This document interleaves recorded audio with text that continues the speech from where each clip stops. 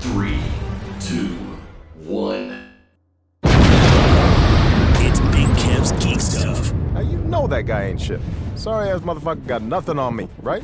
Nothing. Where are the stars of this piece of shit? I am Big Kev. Why do they call you Big Kev? I am OG. Oh look, he's got a billion toys. And I am PK. I don't do magic, Morty. I do science. One takes brains, the other takes dark eyeliner. I say we stay here and fight it out. OG's not actually racist against many people. There is no racial bigotry here. Here you are all equally worthless. I'm not really angry all the time. This is Kevin destroying the Toy Biz Legends box set. Fucking garbage! Why? Why? You know how I know that you're gay? How? Because you're gay and you can tell who other gay people are? I know it's fun. You're like, hey, I found buttons. Let's push them to piss me off. I have Amigo Isis action figure. Almighty Isis? Big Kev's Geek Stuff.com. You fuckers think that just because a guy reads comics he can't start some shit? I'll fucking take all you want!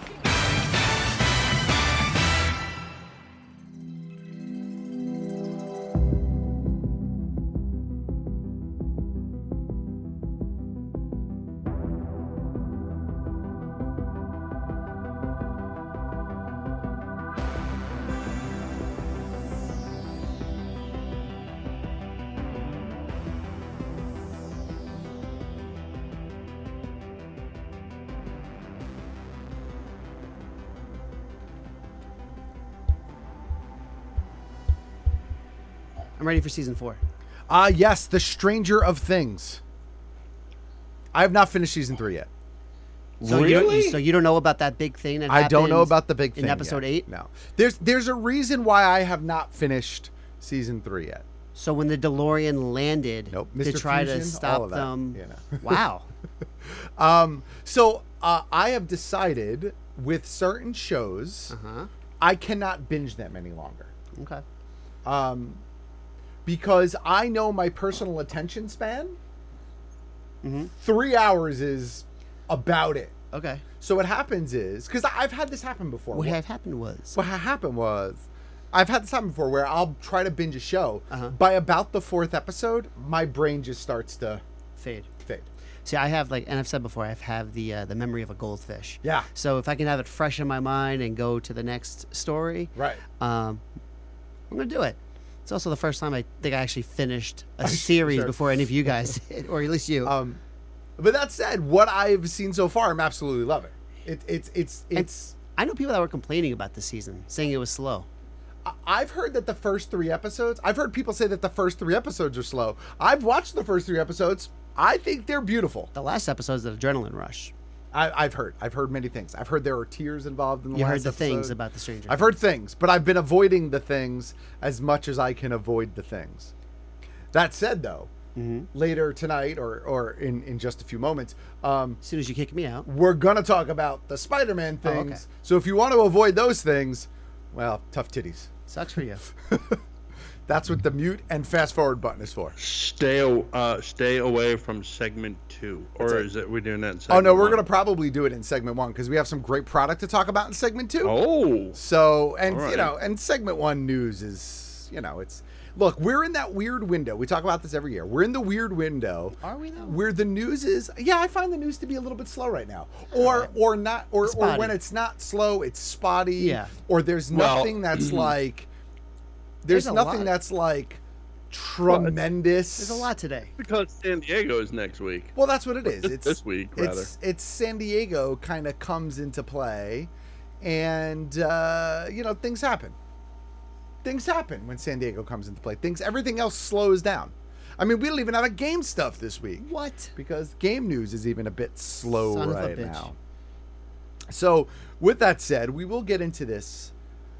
Into tonight's episode of Big Kev's Geek Stuff, the one we're calling episode 548, Edith and the Night Monkey. Bum, bum, bum. Dun, dun, dun. So with that, we're gonna skip this first story on the prep sheet because we'll tie that into when we talk about Spidey. Yeah, right. Actually, you know what? Do we want to just open up with Spidey so people can bounce out now and come back in a few minutes? I think that kind of makes sense. Let's do it. All right, hold on. Should I? Yeah, do it. Attention. The following information is considered spoiler material. Oldie but a goodie. Oldie but a goodie. And there it is, ladies and gentlemen. So yeah, we're going to talk about Far From Home. I'm going to start off my review of Far From Home by saying, everybody in this room, we nailed it. Pretty much everything we said or predicted played out. Yeah. Everything we said about Mysterio played out. Now, I'm not upset that we nailed it. I think it played out perfectly for that character. I think anybody that honestly went into this movie thinking that we were actually going to get confirmation of a multiverse in the MCU was just naive. And probably hasn't read a comic because they don't know what Mysterio is really about. So that's my first. We nailed it. We all got it. Agreed. Which is great. The second thing I want to say is that this movie did an amazing job. Go ahead. I'm sorry to interrupt you, OJ. No, go for it. We nailed it after the first trailer. Oh yeah. As soon as we saw it, we were like, "Oh yeah, no, we know where this is going." Easily. We know where this is going. The first moment that they said, "Oh no, alternate dimension," I'm like, "No, bullshit. Shenanigans." I mean, we didn't nail the execution because we didn't really talk about the execution that much. No, only that they were going to figure out a way to do it. Right. So before I talk about the execution, as I talk about the execution, this is going to tie into my next thing. Mysterio, even though I'm a big Mysterio fan, Mysterio is like a B-, C+. C+ at worst, like, I'd say. In the pantheon of Spider-Man villains. Yeah. I love him. Yeah. I've always been a fan. But in the pantheon of villains, right, C+, B- at best. Right, he's had a couple of fun bits here and there, a stint with the, Sinister Six, but he doesn't rank up there like some of the other ones. Easily. That said, I think he doesn't rank up there because the technology that he was playing with historically in the books was not that impressive. But Right. when you take that technology and upscale it to 2019, and then combine that with the Marvel Universe, which is bombastic and hyper-realistic anyway, you end up with a supervillain that is fucking terrifying. And I will say that I think the only thing that did surprise me, Jake Gyllenhaal was a lot better than I thought he was going to be. And also the press videos of him and Tom Holland together. Oh, amazing. Have been so enjoyable to watch. So enjoyable. But even the sad Mysterio video of him drinking in the bar and just giving up and pouring the beer like on the fishbowl. Like, Jake Gyllenhaal has nailed it. He was an amazing Mysterio. I think the execution was fantastic. I guess before I talk about anything else, like after credit stingers and stuff like that, why don't you guys weigh in with your sort of overall as far as those things are concerned? Well, the thing I have to say that I like most is the fact that he doesn't have to be gone, and clearly isn't gone by the after credit sequence. Oh, see, I think he's gone. I think he's gone too. No, I don't think he's gone. I think that guy is dead, but Mysterio isn't gone. Oh, I see what you're saying. Yes, the concept of Mysterio is still alive. And not even the concept. It's Jake Gyllenhaal's Jake Gyllenhaal as Mysterio, not gone. Because clearly that guy, we saw him download the technology into some sort of device when he bailed. I'm talking about the guy from Iron Man 1. Yeah.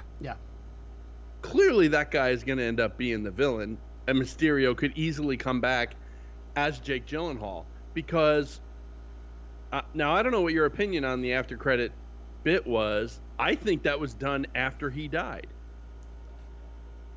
Oh, I don't think so. 100%. I think it was done after he died.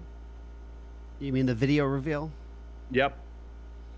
Maybe. I know the video reveal where he's like, Spider-Man is, So they created it in post is what you're saying. Exactly what I'm saying. Yeah, maybe. And exactly what I mean when I say he doesn't have to go anywhere, and Jake Gyllenhaal would still be the character. Right. It would just be different. It would just be, he'd be more like a puppet. Yeah. Like an animated puppet. So, Yeah, that's what I think anyway. That entire first after credit stinger, by the way, Yes. was an absolute love letter to the PlayStation game. Absolutely. Well, I mean, the swinging sequence is The selfie was a selfie. The return of what's his name as Jameson, by the way. Oh yeah, that was the final J.K. one. I meant to Simmons. ask you about that. I have a criticism about that. The only guy who should ever play Jameson. Because he was the one character that even people didn't like the Sam Raimi films. They were like, no, he's great though. He's great. perfect. But the way they updated him it's like the game. It's just like the game. Just like the and game. I think it's brilliant. I loved it. I absolutely was down with it. So what's your criticism of it, Big Kev? That they didn't put the piece on his head. Yeah, I was a little upset about that too. What do you mean they didn't put the hair piece on? piece? Oh. Yeah. Because that's why I was paused. jarring. It was jarring that he still has hair on the sides of his head. This is not to disparage anyone who makes a choice to pick their head, but he has he had to have enough hair on the side of his head in order to have the white streak in it. Mm-hmm. Right. So he's got like this enormous amount of hair on the side of his head, so that they can have that big white streak in there. Why not just put the piece on his head? I agree on that because I hesitated for a moment because Right. I'm like, it sounds like him. It doesn't look like him. Oh wait, it is him. See, how about this? I didn't even notice it. You didn't even notice that was him? No, I knew it was him. I didn't even notice the hair. Like the hair was it didn't even register to me. No, I picked up on that right away. No, it didn't even register to me. I was just so excited. Glaring. It was glaring that they did that. I was so excited to see him back in the role. Oh, I was thrilled. And I was so excited at how they updated it. Mm-hmm. That the hair was I legitimately, until you just said it now, I didn't even know. I have to go back now and look at a screenshot because I didn't even. And again, that's like the reason why I like avoiding IMDb, avoiding any tweets or anything like that. Or I didn't even know. Apparently, he was on the red carpet for the movie when it opened up. I didn't know that. I didn't know until after the fact, and I'm glad I didn't know that because that was just a great surprise. Oh yeah. And it was a great way to. It was a great way to end the movie. My favorite part was the fact that honestly the exposition dump in the bar. Right. I'm like, all right, we're gonna get the whole bad guy story. It's gonna, we're gonna find out everything going on. But they did it, and again, this is where Marvel exceeds. They were 2 steps ahead of us. Right. By bringing characters and storylines from old parts of the MCU that we just didn't even think about. Sure. And it just felt natural. It didn't feel forced, and it made the exposition so much grander. The only thing I wish the movie had, there are 2 things I wish the movie kind of did. I would say one of my favorite Spidey covers was a John Romita cover. It was issue 66. Okay. It was just a cool. I brought it up here just to show you. It was the one, and I know the cover. Yeah, I'll do it in the Discord for our Patreon folks. It's just one of my personal favorite covers. Yeah. And also with Mary Jane now knowing, she figured out early on what Peter's or Spider-Man's identity. It would have been nice kind of seeing how that played out, like how she would handle the pressure of knowing Spidey's big secret, right? Before everybody found out about it.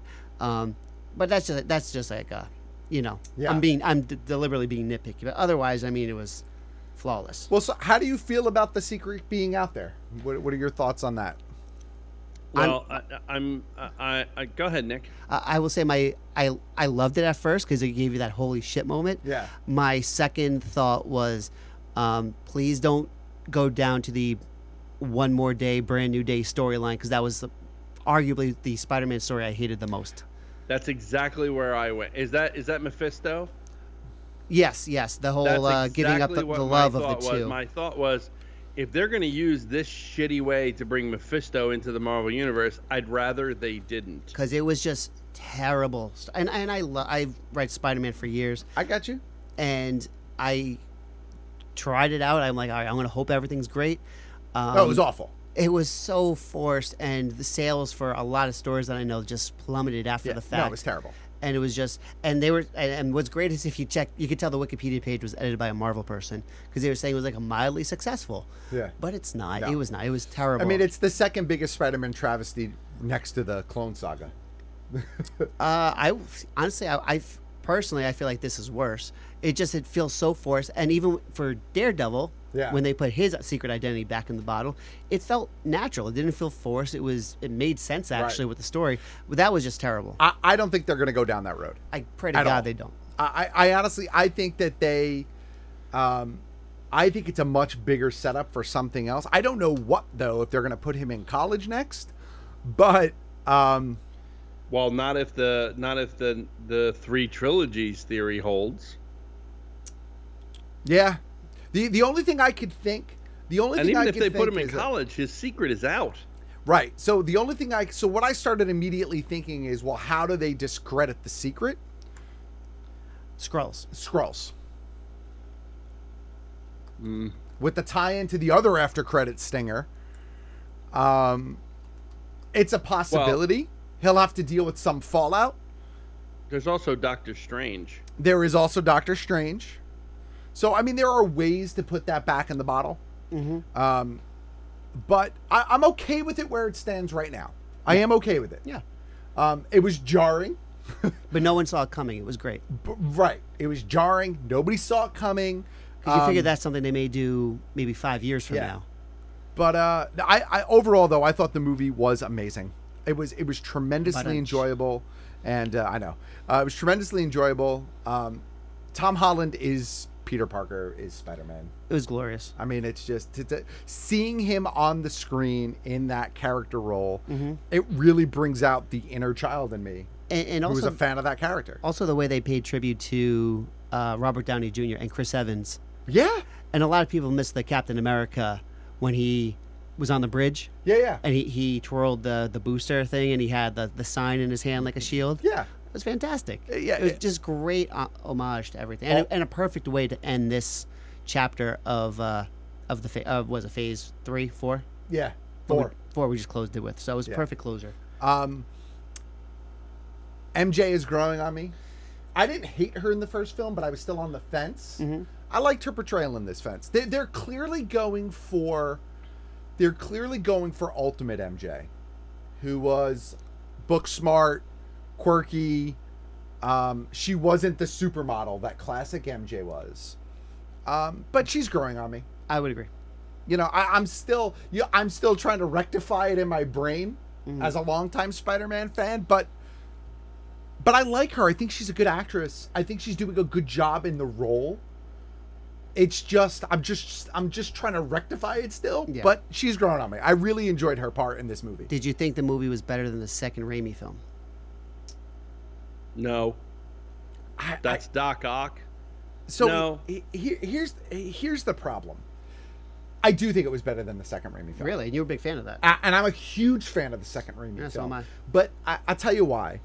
As much as I liked the first Raimi film, by the way, too. I liked both of those. Those two films I thought were great.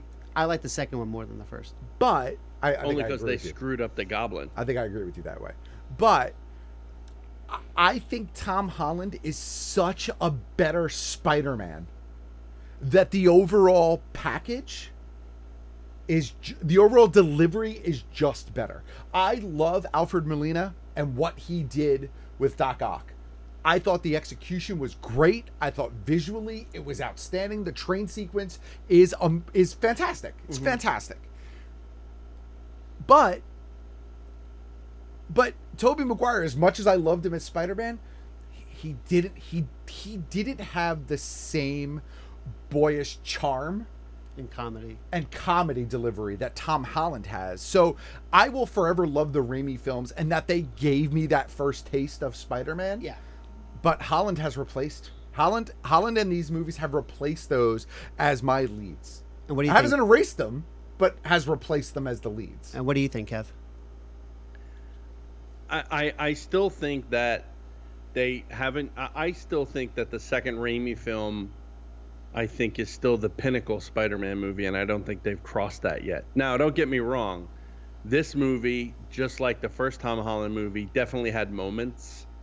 But, you know, I would yield to bigger Spider-Man fans on this, is why I would yield to OG's, you know, what OG said about this and what other really big Spider-Man fans, because I haven't always been a really big Spider-Man fan. I'm more a Spider-Man fan now because of, you know, at least a couple of the Raimi films and the Tom Holland films than I've ever been in my life. It's the same thing with Thor. I've never been a big Thor fan, but I'm a huge fan of the Chris Hemsworth Thor. So I yield to people who have a longer connection with the character than this. But I think that second Raimi Spider-Man film was, I mean, nearly perfect. I mean, in my opinion. I mean, I just think they nailed every aspect of all the characters in that movie. And you know, I don't know. I just don't think they, you know, I'm having trouble. And like OG said, they're going in a bit more of the, you know, the other direction with MJ, you know, the ultimate direction with MJ, which I understand and appreciate. It's just not, you know, I wasn't a fan of that character in the book. So if they're going in that direction, I'm not going to be as big a fan. And some other things as well. I mean, there's other things we haven't talked about yet, like Flash Thompson. Yeah. Like that whole underpinning story there. Where is that going? Well, he's clearly not the athlete. Right? He's not the athlete that we are used to with Flash Thompson. Right. You know, he's an academic on par. So I feel like they have plans for him. I don't know what it's going to be. I think they're putting the breadcrumbs because the way they had whatever, the family butler or whatever, pick him up at the airport. I think they're laying the breadcrumbs so that this is a hint of, oh, they're going to have a different interaction down the line. Yeah, he wants attention, and he's going to do something to get attention, and he's sucking on the Spider-Man teat of affection, you know, like what the word I just said. You know, like, yeah, I'm totally losing it. Yeah. Of recognition, of, you know, that sort of thing. He's kind of following along, and he's kind of trying to be a part of that right now, as opposed to having his own. But at some point, he's going to want to have his own. Right. You know, sort of appreciation and his adulation and so on and so forth. Yeah. So they're gonna go one of two ways with him. They're going to create a new character for him, or they're gonna figure out somebody else that he could be. Rich kid who needs attention down the line. You know what I mean? Another classic Spidey villain that they can reskin as Flash. I don't know who it could be. But I'm trying to think of a lot of Spidey's villains are very much, a lot of them are smart. A lot of them are academics. Oh, not Toad. Mm-hmm. Who's the one? Who's the one with Spider Kid and what was that character? Remember there was there were three of them. It was like Spider Kid and like, it wasn't Toad. It was like Frog or Amphibian or something like that. Oh. It was this group of three little misfits. Oh man, now I'm gonna have to look that shit up. Like there are some really obscure Spider-Man villains that are not important enough to tie back to who they are originally. I know a DC villain he could become. Who? The Condiment King. Yeah. But no, I'm thinking like Cardiac, or, you know, like I'm trying to think of someone who is smart but altruistic, but... See, I think what's going to happen at this point, I have two ideas of what can happen to the next Spidey film based off this. I think with his identity being out there, I think there's a chance that we may see the Spider Slayer in the next film. And since that's kind of like, you know, if I recall properly, like that was kind of like known throughout the city and everything. So maybe he like makes like a social media group to like the anti-Spider Slayer, like trying to get like people to rally for Spider-Man. So I think he may play a role in that aspect. The other thing I was debating is the guy from S.H.I.E.L.D. who was, I'm drawing a blank on his name. It was a really scary looking guy who was kind of chaperoning Peter a little bit. He was the one driving the bus. Oh, yeah. I'm wondering if that's going to be the Chameleon. Oh, maybe. Just because, I mean, he stuck out way too much in the film. And maybe this also could, I mean, possibly lead to maybe Kraven the Hunter. He took some of... What's up? I feel like he took some of the comic pressure off of Peter. I think that's why. Plus, you've seen him in other things. That may be the reason you were drawn to him a little bit. I mean, he stuck out like a sore thumb. Like Knocked Up. He smelled like a villain, though. He did. Do you know what I mean? Like when you first saw him on screen, he was like, this guy, something's not right about this guy. Like at first, I actually thought that he was in cahoots with Mysterio. That was my first thought. Somehow he was like a plant or something, or Mysterio had gotten to him, you know? So he did stick out, but you bring up Kraven, which I'm really excited that you did. I do what I can. Because that's why you guys pay me the big bucks. The writer and director of the film, whose name is eluding me right now, in an interview since the film has come out, has said that given the opportunity, he would love to see Kraven in one of the next films. Oh my God, could you imagine how great that would be? You would flip a shit. Oh my God, could you imagine? You look like a little girl. The fact that seeing like a New Kids on the Block kid in the 90s. So here's where it is in my mind. Okay. Peter Parker's identity is revealed, right? So he has to sort of go into hiding to not only protect himself but protect the people around him. So, I don't know, Peter's in hiding, Spidey's in hiding. Maybe you need someone to hunt him down and track him down. Maybe you adapt Kraven's Last Hunt and bring it up to speed. Which was I don't know how well that sold in the 90s, but it is a underrated, great storyline. Kraven's Last Hunt, if you talk to longtime Spider-Man fans or big Spider-Man fans, it is considered one of the best Spider-Man miniseries. It wasn't really a miniseries, but contained stories. Six issue series, I think. But it was in the pages of Web. It was in Amazing. Didn't it cross over between Web and Amazing? It might have, but I know it started in Web, so it might have crossed over between the two books. But what I'm saying is, Peter going into hiding now that his identity is revealed, someone trying to track him down, with a reward attached to it. I don't know. It makes sense. J. Jonah, Flash Thompson, somebody. Kraven is the perfect character to bring in. It was in Web of Spider-Man 31, 32, Amazing 293, 294, and Spectacular 131, 132. Yeah, see, so it jumped all around. Okay, so Will even just said he could see J. Jonah hiring Kraven to find Spidey. That's what I mean. Like, to me, there's so much potential for an updated version. I wouldn't of be Kraven's surprised Last Hunt. if it's Kraven, if it's the Slayers, and I still think there's a chance for Chameleon. I don't think you can have the fact that there's Skrulls still walking around, right? Which was surprised to see that in a Sony movie in this case. I still think that if you're gonna have Kraven, how can you not, in one way or another, have like one character, not the other? Yeah, I get it. Let's talk about that Skrull sequence. A lot of people that I talked to. Wait. Before we get, I did the research, so give me 1 second. The group was called the Misfits. Okay. And it consisted of Ollie Osnick, who was Spider Kid, and Toad, and Frogman. Okay. I vaguely remember them, yeah. Yeah, and there's a Marvel Age team as well, which is 3D Man, Squirrel Girl, Daddy Longlegs, Razorback, and Frogman. Okay. And I guess Ollie Osnick grew up to become another character called, like, the Steel Spider or something like that. Yeah. It looks kind of like Spider-Man in a black suit with sort of the Iron Spider legs. So, anyway, sorry. Just want to make sure. We're going next. I wasn't crazy. Thank you. The other after credit spoiler. Yes. Singer. Which just spoiler. confused a lot of people. A lot of people were confused by it, and a lot of people also were mad about it. That they felt, well, I don't get it. What's the purpose of it? In my opinion, it was completely unnecessary, except for one thing. I think they needed to, and I know they did it in the movie a whole bunch, but I think they needed to tie it back in and re-solidify it back to the overall MCU. And I think that's where that lands. I think that's where it lands. I also don't think that real Nick Fury would have been so easily duped by Mysterio, and it was clever. Because that was bothering me the whole movie. Same here. Like, how is Nick Fury duped by this asshole? Nick Fury, who is the baddest, one of the most smartest, cleverest motherfuckers in the MCU. How is he duped by this guy with some fucking drones?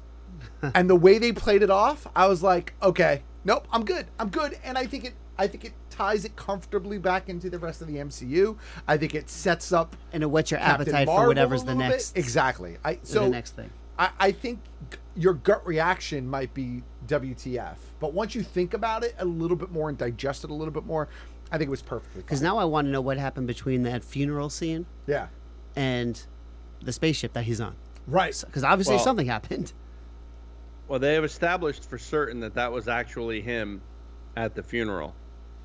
Yeah, that's what I'm saying. Like director something actually happened. made a comment to clarify something that. had to have happened, obviously, after that to the spaceship to switch everything out. So the reason I bring that up is because some people were speculating. Well, maybe maybe Nick Fury has never been, in the Marvel. You know what I mean? Oh, Maybe yeah. Nick Fury hasn't been around for years as a result. Right. So, I mean, clearly they're going to have to set the record straight in regards to when Nick Fury was there and when he was not there. Right. But that's what they did by saying, no, he was definitely at the funeral. I think the important thing here is that they've established that the Skrulls are still around. Yeah, that's great. Agreed. Because 1990 would have been Captain America. Yeah. Chronologically. Yes. And the Skrulls took off. You mean Captain Marvel? Apparently Captain they Marvel, didn't go yeah. very far Right. because they're still hanging around, and we're hanging around with them, and so on and so forth. And I also think the throwaway line by Maria Hill, that's like, there's still what did she say? There's still Kree sleeper cells on Earth. Uh-huh. Like they've completely flipped these two races. And I'm okay with it. Yeah. I am I'm okay with totally okay with it. I think it's great. I think it's Mostly great. because It was a curveball to all of us. That's it. That's exactly it. And I think good on Kevin Feige for doing that, because we needed that. They set the tone with the Kree in the first Guardians movie. Mm-hmm. No, not really, because Ronan's an extreme. He's an extremist even amongst Kree. Yeah, but he is an extremely powerful extremist. So yeah. So, but the whole Kree Empire doesn't think, and I think there was some allusion to that in the Guardians movie. Like, but I think weren't they basically like, we're not with him effectively. Yes, but at the same time, it's kind of like, see, I always took that as, yeah, we're not with him, right? Because it's that sort of deniability. Yeah. But at the same time, it's like, yeah, we're not. We'll let him do whatever he wants, because at the end of the day, the Kree take over. We're not in charge of him. Whatever he does. Correct. We have nothing to do with it. Right? We don't endorse it, but Right. we're not doing a whole lot to stop it. Right. Exactly. Or control it. Right. So, I think they set the tone with the Kree in some capacity, dating back to that first Guardians movie, and they have just built on it going forward. Now, that's, again, I'm not saying that all of the Kree are bad and that overall, but I think they've done a good job at making sure that those dots are connected. Those dots are connected the way they need to connect Mm-hmm. to fit their narrative. And they flipped it on its nose a bit. And look, and that's also not to say that the Skrulls that they're working with are how all Skrulls think. Right. Right? We've only seen the Skrulls that were persecuted and saved. That's not to say that there's still not some super Skrull out there ready to fuck shit up. Well, you need an FF before you have a super Skrull. I know, but you know what I mean. I know what you mean. I think they're playing with the history of both of those races, and I think it humanizes and demonizes both of them a little bit, and I like it. I think it's really rich world building and storytelling. So agreed. But overall, and it was, and we should point out as well, the one playing Nick Fury is Telos. It's not a random Skrull. Oh yeah, no. Oh yeah, right. It's the one from. It's Telos and his wife. Yeah. Yeah. Okay. Yeah. Right. It's the two that Nick know, and it's probably the two that Nick trusts the most. And he had a great line as well. Like, it's really embarrassing for a shapeshifter. Yeah. to be taken that way, fooled. Yeah. I thought that was a great line. And as much as I am not a fan of the series and where it has ended up, but when S.H.I.E.L.D. first started, I was a big fan of where S.H.I.E.L.D. when the show Agents of S.H.I.E.L.D. first kicked off, I was a fan. Mm-hmm. And I thought that Nick, in the chair on the beach, the first thing that popped into my brain, like seconds upon seeing his feet kicked up in the lounge chair, was Tahiti. So the first thing that kicked off in my brain was, oh shit, this is Tahiti, which was the Coulson and you know, right. where he wasn't actually on Tahiti, which we found out in S.H.I.E.L.D., Yeah. right? That was sort of a whole sort of submersive kind of mind fuck to him. I'm like, oh shit, it's Tahiti. I wouldn't be surprised if they don't confirm it, but it's a nod to My that. first thought was, well, that's not Budapest. Yeah, oh yeah, clearly. All right, let's. You and I have clearly different memories of Budapest. All right, let's move forward with the news Oh, there's something else in the news? We are 40 minutes into the show. Why don't we just quickly go through some of these bullet points? Because a lot of these things, a lot of these things will not take a long time. For example, rapid news: The Walking Dead I love comic book series ending, which was the big spoiler that we talked about last week, will not affect. We did not the spoil TV it last series. week. We did not spoil it last week. No, but we talked about. We might have dropped a hint or two. we talked around it last week, but Yeah, the word from AMC is that what happens in the book will not impact the TV series. Yeah, well, no shit. This is AMC's way of saying, please still watch us. Please still watch us. Yeah, no shit. That's two different. That's clearly two different fan bases, though. You know what? And I'm Well, not there's a saying one is crossover. not- I mean, there's a Venn diagram there Yeah, of yeah. people who like both. Right. Friends to leave Netflix for Warner Media's HBO Max streaming service in 2029. So there goes DC streaming. Yep. Right. Well, we knew that this was coming. We knew that the Warner Brothers service was coming. Some kind of face. I think the big part about this is that it's teaming with HBO, right? I mean, it's all owned by the same company. Right. Though. It's all the same parent company. Yeah, it's all under the same umbrella. But I will Yeah. say this. The people at Warner Brothers right now must be shitting the bed. Someone in a boardroom right now is Hitting a brick. So. well, no, shitting the bed works too. But someone in a boardroom right now is a couple of stiff drinks away from Harry Carey. And I say that because I think they released this today, expecting it to be huge news. And most of what I have seen on social media, Facebook, Instagram, and Twitter, is a bunch of memes about how are we in 2020, and the most significant piece of news is where Friends is ending up. Yep. And the other thing that I'm seeing is, have we finally reached that tipping point? Is this the tipping point?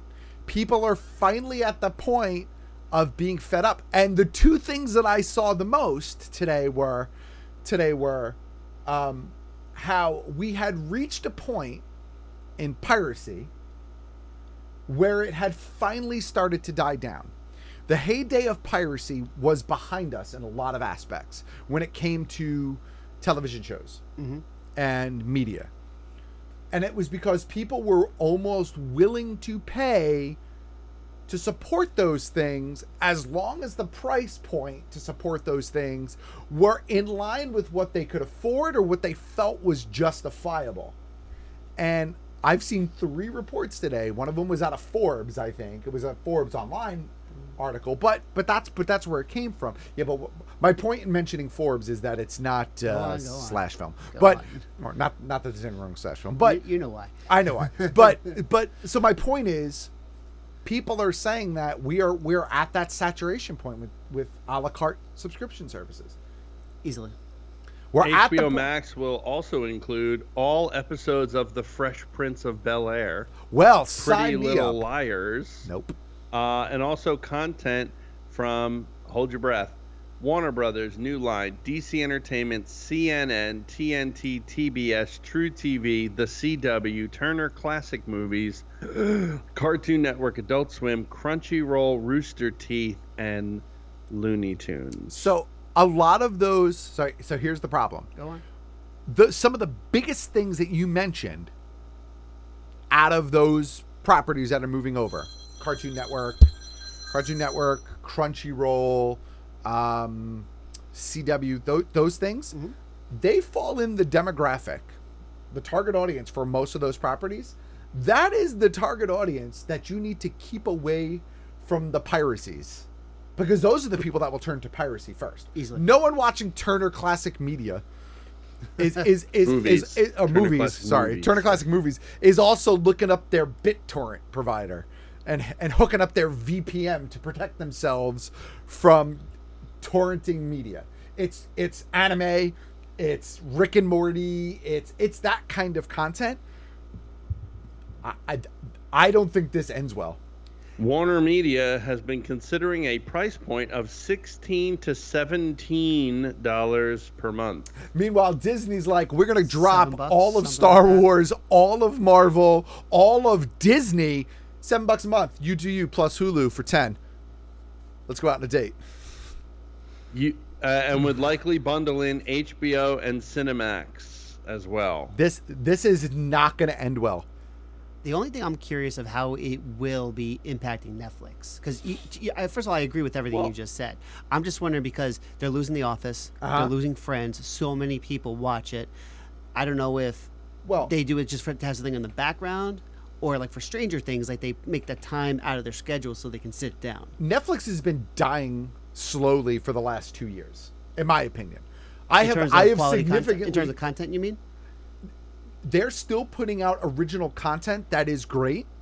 However, I feel that the reason we all went to Netflix originally wasn't for their original content.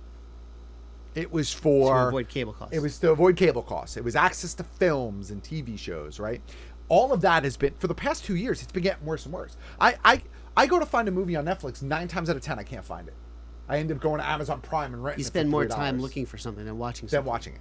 So outside of original content, Netflix has been dying a slow death for a couple of years. What's going to happen to Netflix is I'm going to sign up when a show comes out and then cancel when the show leaves. It's also stacked with those movies that like used to be on at the odd hours on HBO. Right. You know, like the sequel, like the Backdraft sequel. Correct. I didn't even know there was a Backdraft sequel. But there it is. So right on Netflix. Yeah, I think that this move is going to hurt Netflix. I do. Agreed. I think losing some of that content or a bunch of it, because Friends, you don't lose. There's no way you lose those titles and don't feel it in some way. Even if you aren't a friend of a friend, even if you aren't a fan of Friends, Friends is exactly what you said it is. Friends is the kind of shit you put on when you want just something in the background, right? Maybe cleaning the house or something like that. Yeah, like kind of mundane. Because it's silly laughs. It's kind of check your brain humor, but it's good for that. You don't put on Stranger Things. I do that with The Office and Scrubs. Right. Office, Scrubs, those kinds of things. That's what you need. That's those kind of sitcom shows. So losing those things is definitely detrimental to Netflix. So I think Netflix is going to hurt. This is extending past Bullet news. I know. I'm sorry. Todd Phillips says Joker movie won't follow anything from the comics. Well, this just gets worse and worse the more and more you hear about it. Because, again, now this is not going to, follow anything from the comics, which I wouldn't have a problem with, except for the fact that we now have a new Batman coming in, and they're going to need to have a new Joker, and why the fuck shouldn't it be this one? It's ridiculous to me at this point that they're even doing this movie. Well, we knew that this was going to be a one-off anyway. This was like a Joaquin Phoenix... original Scorsese passion project. Right, and we knew that Benedict Cumberbatch was going to be Gary Mitchell before Into Darkness came out. Okay. And it just wasn't, and he was Khan, and it was awful. Right. And the point I'm trying to make with that is just because they say it's a one-off, that doesn't mean it has to be a one-off. This is a beautiful setup for them to introduce this character and this performer and that character into the new Batman universe with Robert Pattinson as Batman. This is a beautiful opportunity for them to do that, and they're not going to do it. They're going to throw it away after this movie. Ergo, this movie has no point. It even says in here, this is not about, we're not even doing Joker, but the story of becoming Joker. It's about this man. That's his quote. Well, all right, we get it. So, what are we going to do? An infinite amount of stories about how some guy puts on clown makeup and becomes the Joker, and then we just leave it on the table? Who gives a shit?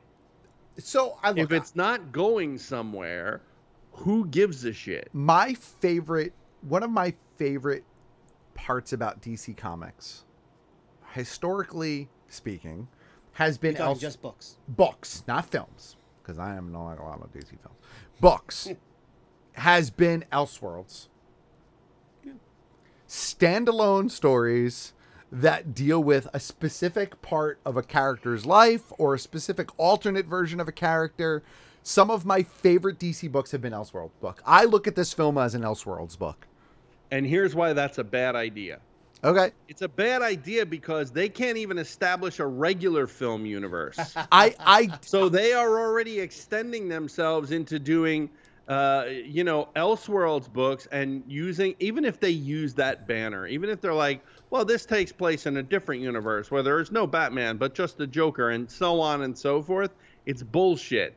It just means somebody decided, you know what, let's do this Joker movie and let's not even give a shit about tying it to anything, because let's be honest, at the point this started developing, they probably didn't know what a colossal failure what's his name was going to be as the Joker. Yeah, I hear you. They probably had no idea how bad that movie and that performance was going to be. And so they were like, it'll never come to anything anyway. And then all of a sudden, it's coming to something. And then all of a sudden, it's like, we can actually do this, and they want us to do this, and so on and so forth. The only way this movie makes sense at all, is if they tie it in to the Batman universe and Joaquin appears as the Joker in some future film. If they don't, this movie is pointless. It's all it is. It's in my opinion, all it is it's capitalizing on Heath Ledger's performance as the Joker and the popularity of the character in the books, and not even doing anything related to the books. It's just a grab at that point. If it's not part of a larger story, you can't have Joker without the Batman. What is the point of having him? Oh, so what happens? Does he decide not to be the Joker at the end? Or at the end of the movie, is he just some, does he get arrested at the end of the movie? Because if that's the case, it would be even more pointless than, leaving him free at the end of the movie. Right. With no Batman in sight or suggested to take him down. He's a fucking terrorist. He's a fucking murderer, and he's a psychopath. And if this film portrays that character in any other light or any other fashion, not only is it a disservice to the character, but, in the bigger picture, what the fuck was the point?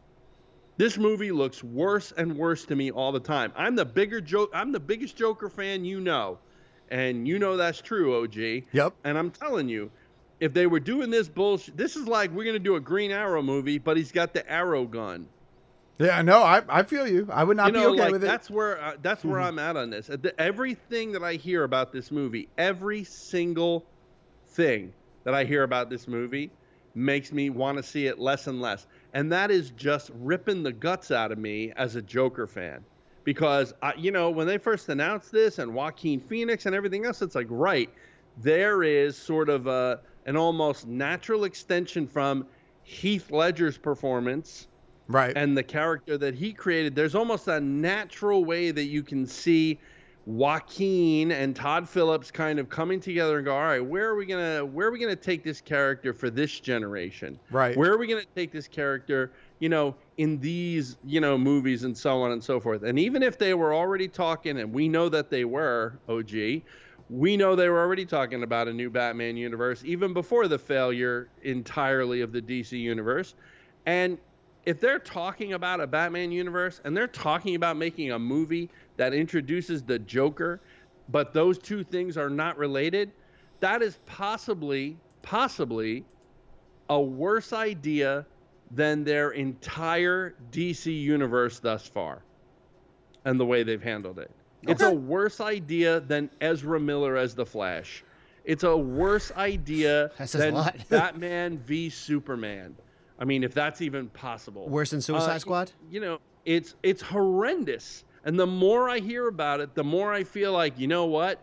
It's going to be exactly what this is not a red herring that they're throwing at us. It's exactly what it's going to be. And that is a one-off movie about a psychopath who becomes the Joker. Why didn't they do a film about the kid who shot up that movie theater? Because it's the same fucking story. I got you. He's a lunatic person. He puts on makeup. Apparently, maybe he gets some followers, and they do some bad shit, terrorist shit, psychopath shit. Well, if there's no one to stop him, who cares? And if the police stop him, he's not the Joker. Okay. And so on. I got you. I don't know. I'm still excited for it. I want to see how it plays out, but I understand all of your input, and much like you deferred to me for Spidey, I defer to you for Joker. But I am excited to see it because I think Joaquin's going to put in a good performance. So we'll have to see where it goes. Me too. I think we're going to cut the other news for now. We'll save it for the bonus show. And how do people listen to the bonus show? They can subscribe. Go to patreon.com. Oh, really? We're not going to talk about the Akira sequel? I was going to actually just bump that to next week because All we're right, yeah, 50 minutes into the show with 2 products to talk about. Yep, don't be a long one. 3 products to talk about. So with that, they can go to patreon.com/BK Geek Stuff. They can sign up for the $5 tier and they get access to the bonus content. There are other tiers, of course. There's the $1 tier and the $3 tier, and there are different things that you get for each of those tiers. But I suggest going over to patreon.com/BK Geek Stuff and checking out what we got. That'd be swell. Cool. With that, Big Kev. With that, OG, we will take our only break on this episode of Big Kev's Geek Stuff, episode 548, Edith and the Night Monkey. Build your own X-Wing. Luke Skywalker's legendary Red 5 starfighter from the Star Wars saga. The X-Wing is recreated in stunning detail in a massive 1:18 scale and comes complete with remote-activated working lights, R2-D2 motorized wings, removable hyperdrive opening cockpit, and a magazine full of fascinating facts, plus an amazing step-by-step assembly guide. You will also receive a free binder, power pack, and bookends model space. Come with me if you want to live. Hey, this is Linda Hamilton from The Terminator, and you are listening to Big Kev's Geek Stuff. Hasta la vista, baby.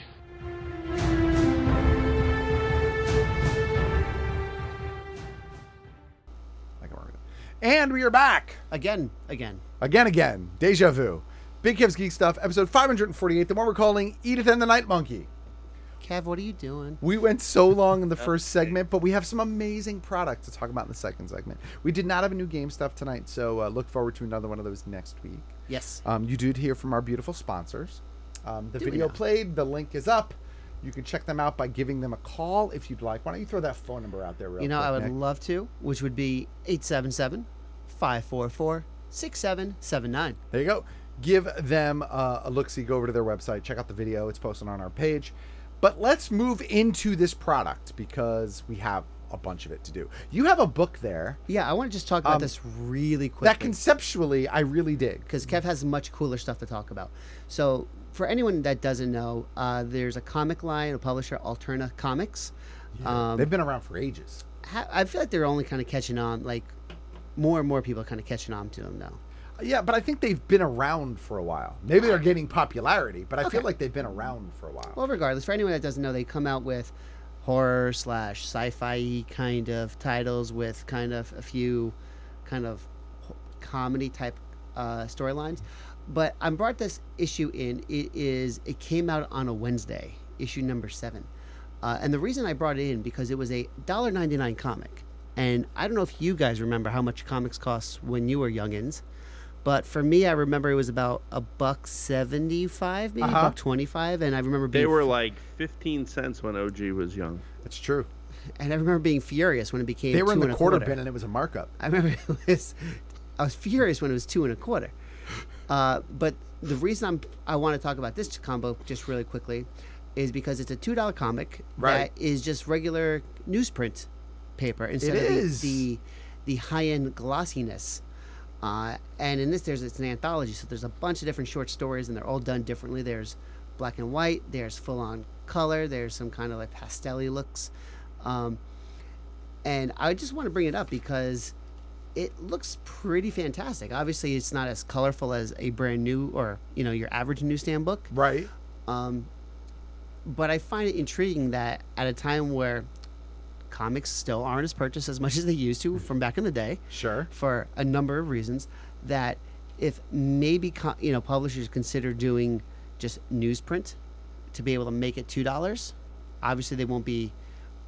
Maybe they may not be making as much money, but maybe they may be able to get more books sold and just at least try to get the books into more kids' hands. Try to actually get younger people to read comic books, because I will say this much: at Gotham Comics in Caldwell, New Jersey, we have a lot of people who are, college years. Right.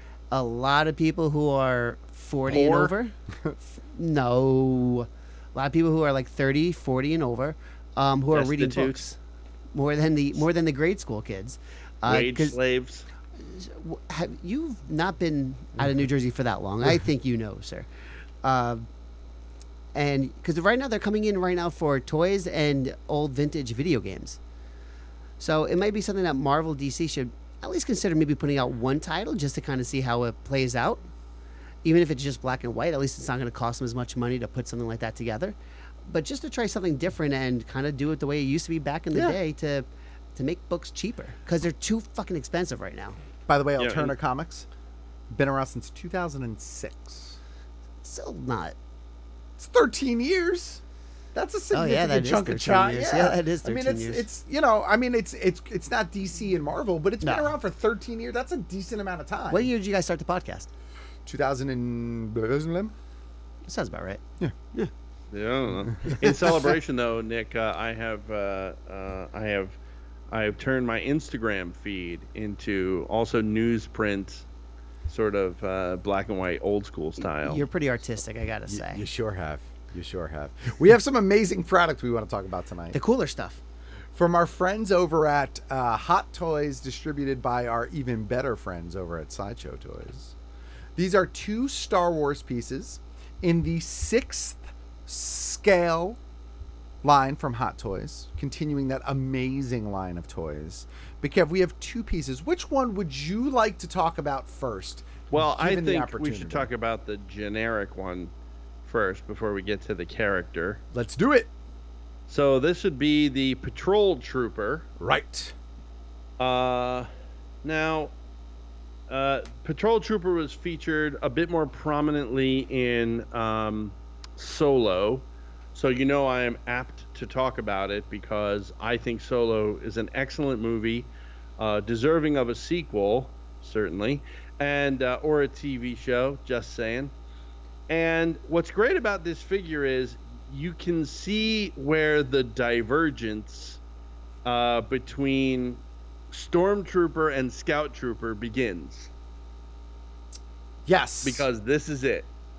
This is where this is before they make the final split and they've redesigned, I'm talking about from an Imperial right perspective. From a branding standpoint. What's that? I said from a branding standpoint. Well, yeah, from a branding standpoint, yeah. But I'm talking about like sort of within the universe, if you will. They clearly redesigned the Scout Trooper helmet and so on and so forth, and you can see that this is practically, it's a fine blend between the Stormtrooper styling and the Scout Trooper styling. I just think it's really a terrific design. And like a lot of things from Solo, I just don't think it gets enough credit for being as cool as it is. I thought this design was really, really excellent. And I'm really glad. It's one of those things, Hot Toys excellent at doing the troopers, no doubt about it. You know what I mean? Yeah, I hear you. It's hard to really complain, if you will, about the things they do with the troopers because they do such great things. I think their character choices are sometimes questionable. But as far as the troopers go, I think they do an awesome representation of the film designs and so on and so forth, the costume designs. So this one, of course, features all the high detailing you expect. It comes with the sort of a mini blaster pistol. It's the same exact one the Scout Troopers would use later on. Actually, I think it's even a tiny bit smaller. And it looks like he has some sort of baton as well. Correct. He comes Is that with what a you baton. guys are seeing? Yes. He's got some sort of baton. I don't recall what the purpose. I think I'm gonna have to rewatch Solo again. And any reason to rewatch Solo, I'm okay with that. I'm not sure exactly that the baton served a purpose in the movie or it was used in the movie. I honestly can't remember. It's left over from the Daredevil. It might have been. Yeah. used. I just don't recall. Yeah, wasn't I it like think like almost like a crowd control? Like, wasn't it a stun baton or something like that? It might have been. I'm thinking this was probably in the early in the film when they were trying to when they were in the port trying to get off the planet, and Yeah. he gets caught. She gets caught behind the door and that sort of thing. I'm thinking it was probably used in that scene because I'm pretty sure these guys were in that scene as well. So. That could be. It could also be later on in the film, but I'm thinking that was probably the scene where these guys were used, and that might give us more indication as to the usage of the baton. I mean, I think it's an excellent figure. I mean, you guys got it there. What do you think? Packaging, so on and so forth. Yeah, it's beautiful. I mean, and it in addition to some of the other things that you said, it comes with the 7 pieces of hands. Did we lose Kevin? No. Oh, okay. It comes with the 7 additional hands, a pair of fists, a pair of relaxed hands, a pair of hands for holding weapons, and 1 gesturing hand.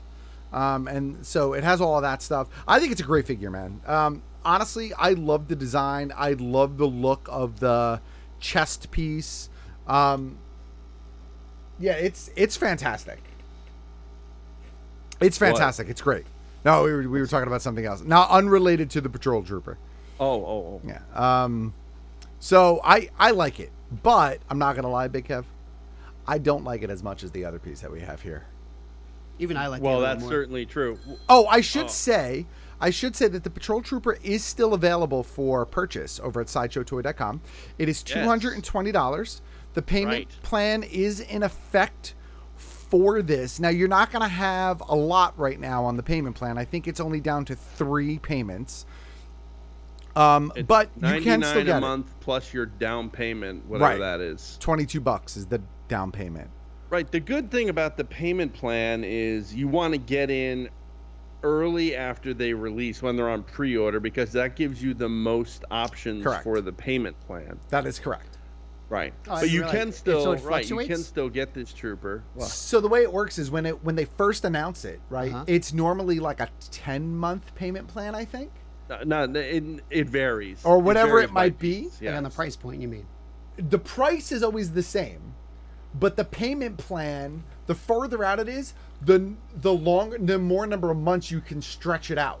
Oh, So I your see. monthly payment is less. So, like, let's say if this was coming out next year, right. Instead of paying $99.99 Gotcha. and Okay, I $22, gotcha. you would pay $22, $25, $25, $25, $25, $25, or something along those lines. Something like that. Gotcha. Yeah. 22, Probably 25, it's usually around 50 or 50, so, those yeah. payments. So this probably initially this was probably somewhere around that. And you can see the logic in it too, and it makes sense. And I have to say, on Sideshow's part, it was a very clever idea. Sure.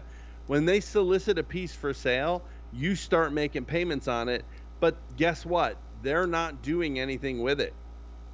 Like in the sense of they're not storing it. Right. They're not doing any of that stuff. But once it's in their warehouse, they got to move it. So still offering a payment plan, even at this point that the piece is out, I still think is magnanimous of them to do. But you can see why they're not going to do 4 or 5 or 6 months because they don't want 1,000 pieces of this sitting in their warehouse for that long because they got other stuff coming in. Yeah. So they got to move it through. Speaking of moving it through, Yeah. how about that other piece, OG? This is the Obi-Wan Kenobi Deluxe Version 6-scale figure from Episode 3, Legendary Jedi Master Obi-Wan Kenobi. It comes with the little holograph, the little holo table. On the holo table, there is a hologram figure of Anakin and Darth Sidious. So both of them are there. Anakin bowing and becoming Darth Vader. Right. It also And it comes lights with up. It also comes with one baby Luke Skywalker. Right. Yes, the table does light up. And there are 3 pieces of security battle droid remains in addition to that, and a comlink. So it's a battle droid that looks like it has just been cut in half by Kenobi. Right. I'm trying to see baby Luke. I want to see what the baby Luke looks like. But it's a great looking figure, man. It is a beautiful looking figure. I mean, it's stunning. You know, this is what we talked about as far as the generics go. I see. You know, it's lovely. I mean, they do a lovely job on the generics, but when you see the job that they do on a piece like this, you know, Obi-Wan Kenobi from Episode 3 from how many hundreds of years ago? Right. And, sorry, one sec. And yeah, so... I mean, you can see the level of detail. I mean, it looks exactly like Ewan McGregor. And then you get into all of those things like the light-up table and Baby Luke. The one thing that I like that they've started to add here is the fanned-out blade. Yeah. Yeah. Have you seen that? Yeah, it's got like an effect. Yeah. So it looks like a blade, like the lightsaber is moving from one place to another. Yeah. That is really amazing, and it photographs really well. And I gotta say, like whenever it comes to picking out a hot toy or statue, I always like it when there's some kind of, you feel like there's movement involved instead of just like a static figure. Yep. And that's why, I mean, there's no way you can look at this and not think action pose in some capacity. Oh yeah. Especially with the busted up drone. Right. From a price point, the deluxe version is $274 and is still available. The regular version is $235 and is also still available. The difference between the two is the holographic table with Sidious and Anakin. But I gotta tell you, does he have Baby Luke in the regular version? I don't think so. Oh, I'm sorry. He also does not have Baby Luke. Yeah, that's part of the deluxe. The hands are the same. The destroyed battle droid is the same. The comlink is the same. So for Saber, has the saber. He has a saber. Fanned out saber. Yep. Okay. It says the deluxe version gets the baby and the table. Yeah. So for what, 35, 45, for $40, $40, you're getting Baby Luke, and you're getting a light up table with the hologram Emperor and kneeling Darth Vader before him. The only reason to not get the deluxe version of this figure, if you're getting this figure, the only reason to not get the deluxe version of this figure is because the deluxe version has sold out. Yeah. Yeah. Yeah, that's exactly it. And for $40, you're dumb not to get it. Of course. And so, but both are still available. So maybe you don't care about the table. I don't know, but you can use it for something else. Go to sideshow.com, look up Obi-Wan, and you will see that both of these are still available with payment plans on both of them still.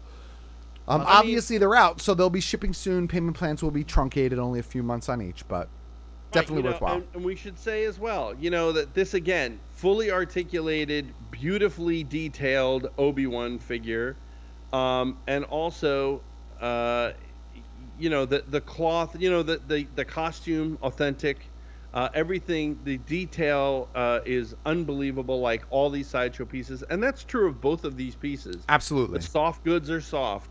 The armor pieces are armor-y. Like they've done a really tremendous job. Again, these two pieces couldn't be more divergent as far as who and what they are, but yet they universally share the same quality that goes into all Hot Toys products. I think one last note, and then we're going to move forward because we're running. But what's great about these two pieces, and what's great about talking about them at the same time, Kev, is this layers onto what you just said, is they're so polar opposite, but they highlight the things that Hot Toys does best. Correct. The armor on the one and the real stuff on the other. Yeah, just Hot Toys is amazing. They don't put out crap like ever. And I got to say, listen to like the old episodes, throwback episodes. Like, you guys have been praising Hot Toys for over a decade. Yeah. Well, that's for a reason. Yeah. And it's because the audacity to charge $200+ for a 12-inch figure. It had better look like fucking Hot Toys. It had better come with accessories and real feel, real cloth costumes and so on and so forth.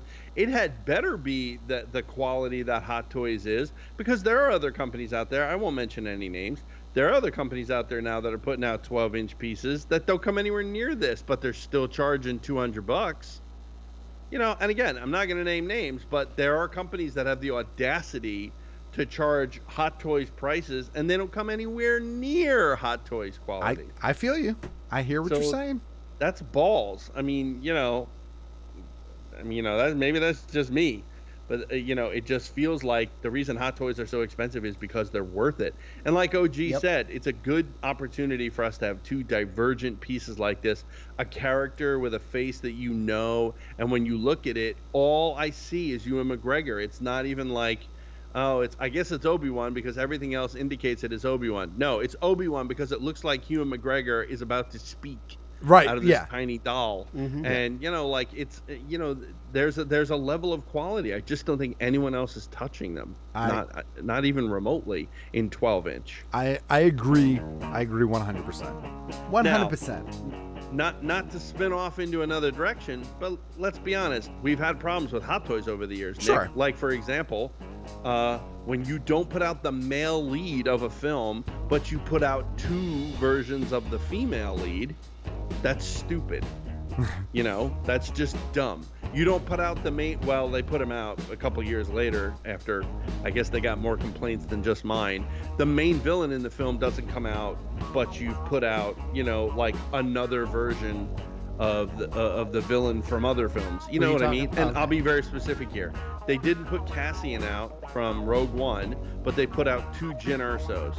Right. They did initially offer Krennic, but they put out a Rogue One Darth Vader literally months after they put out a new version of the Episode 4 The New Hope Vader. Right. Which is the same fucking Vader. It's the same Vader. So, that's what I'm talking about. I mean, yes, they hit the mark on quality and everything else, but they're not without their flaws. No, in selection. Thankfully, that Cassian TV series is coming, so maybe there's a shot that we might get that Cassian 12-inch from Hot Toys. I sure hope so. I hope so. I hope they do a Mandalorian also for Hot Toys. But that said, they're not without flaw.